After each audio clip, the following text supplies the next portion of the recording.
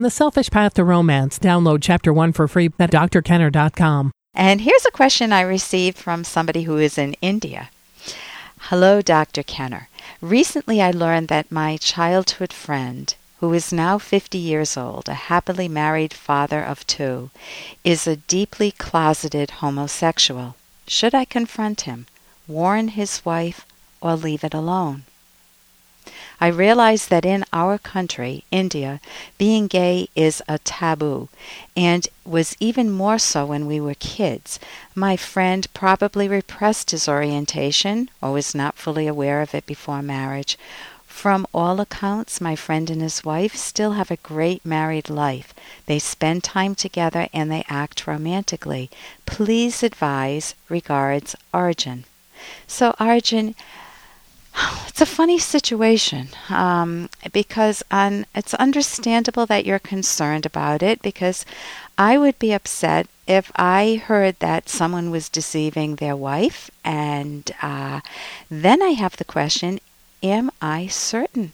And what business is it of mine? It is his private life, your friends, and it is their marriage. It's their private life. So there are some possibilities here. What if you have the wrong information? I mean, that would be awful, especially if you say it's very difficult in India to come out if you are gay. The second point is maybe his wife knows about it, knows the bind that he's in, and between the two of them, she accepts it. It may not be what you do, but she may be okay with it, and your bringing it to this big attention might feel very meddlesome to them. And maybe you have only partial information. Maybe you don't know the full context of the situation, even if it's partly accurate. So from my perspective, I would say... Hey, I got to interrupt this because we've got to pay some bills. 30 seconds, that's it. A very quick ad, and then Ellen will be back. Romance.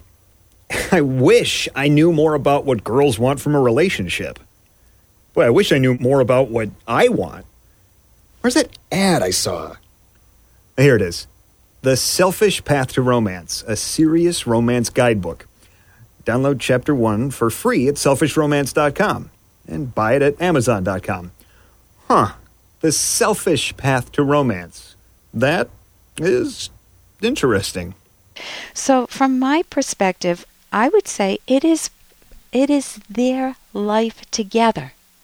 And as you say, the consequences of being openly gay in India could be huge for him.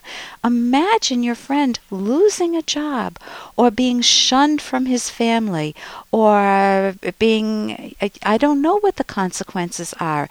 And if his wife were on his side, supportive of him and accepting of this, what damage could it do? A lot.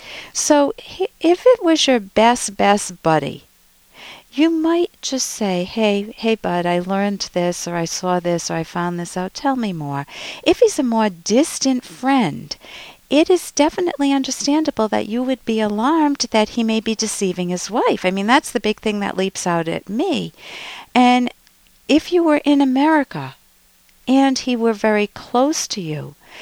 For example, let's say that I discovered that my brother-in-law was cheating on my sister, either with another woman or another man. I would want to tell my sister. There is no question about that, because I value her tremendously, and if I know the information is accurate, I want to protect her. And if she says, I already know about it, I'm okay with it, then I would shut my mouth, and it's their private life. If it's a more distant friend, it is not my business to meddle in their private lives. And it's very possible that I don't have, as I mentioned, the full context. It is their private life, and it may be painful to watch from the outside. I would, for my own choice in this situation is, it's really not my business, it's their business. And if I find out more information that he's infecting his wife with AIDS or something else, that's gonna change the situation. But at this point, if I don't have that data, I'm going to let them have their private life. Now, again, you might have a wider context than I have, and it may change your decision, and it may even have changed mine if I had that information. I'm only going on what you told me. So here's a very different question. This is from Mitch. It's, hi, Dr. Kenner. I was together with Patty for 7 years and then engaged to her. I cheated on her. She suffered, and I broke her heart. I cannot forgive myself. Since then, I can't be in a loving relationship. Every time I'm in a relationship, I feel like I have to pay back for what I did or sacrifice something. And it's even worse. I know that I can manipulate women, and I don't have any male friends. When something goes wrong, my strategy is to run away. It is the easiest thing for me to do. I'm going to come back to that. See if it's easy psychologically. I can't deal with or solve the problem. I can't settle down. I'm afraid of commitment. I can't say what I want, ! I'm living in the past. I can't accept it and move on. When I'm feeling down, I start drinking, and that cures everything. That's my second point. Is this the easiest thing to do? And does drinking cure everything? And then Mitch continues, I'm scared of big crowds of people, but I'm not scared of going by myself to the jungle and meeting people in Africa. I really want to accept myself and for people to accept me. Please help! ! Help is in caps. So, Mitch, I don't think that in fact, it's not only that I don't think, running away from your problems is not the easiest way to cope. It is the hardest because you are destroying your character in the interim. It's the most tortured way to cope because you're pushing important information out of your awareness. You are evading. Running away adds another layer. You're swimming in earned guilt from the choices in your past. How do you properly deal with this? Well, first you need to understand yourself. You want to ask yourself questions such as, why do I manipulate? Why did I cheat? What thought processes do I have? And I highly recommend a book that I wrote with Dr. Ed Locke, The Selfish Path to Romance. You can get it at my website, drkenner.com. It's self-valuing. It's not the mean selfishness that people think of. It's truly, genuinely building self-esteem. And you could check out the part that's making yourself lovable. If you fundamentally feel down about yourself and it's based on facts, don't run away. It doesn't surprise me that you don't have close friends, male or female, because the closer they get to you, the more they know you, the more you're going to feel exposed. You have to keep people at arm's length, and this is a tortured existence. It isn't the easiest way. So you want to turn your life around. You first need to learn how to earn your self-esteem, how to make yourself lovable. You will be the first beneficiary, and you won't have to run your whole life, and you won't have to abuse alcohol.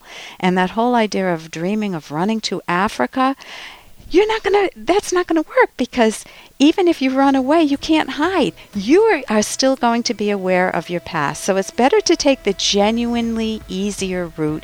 Get some professional help. You can go to the Academy of CT CognitiveTherapy.org and start valuing yourself. You're going to win. For more Dr. Kenner podcast, go to drkenner.com and please listen to this ad. Here's an excerpt from The Selfish Path to Romance by Dr. Ellen Kenner. If you're prone to expressing anger during an argument, a more effective way to argue is to do so on paper. If you're prone to angry outbursts, try writing a note to your partner, being careful to limit your frustration to the current issue. Keep the note short, a paragraph or two. Here's what Aaron might write. I'm angry that you spent money on clothes when we need that money to pay for the rent. We agreed to keep to our budget. He could leave the note on the kitchen table. Jane may then respond on paper. I feel so bad that I ignored our budget. I bought the outfits on a whim. I'll return them tomorrow. Sometimes writing down your thoughts allows you time to express yourself assertively and helps break a pattern of face-to-face, heated, destructive arguments. You can download Chapter 1 for free at drkenner.com, and you can buy the book at amazon.com.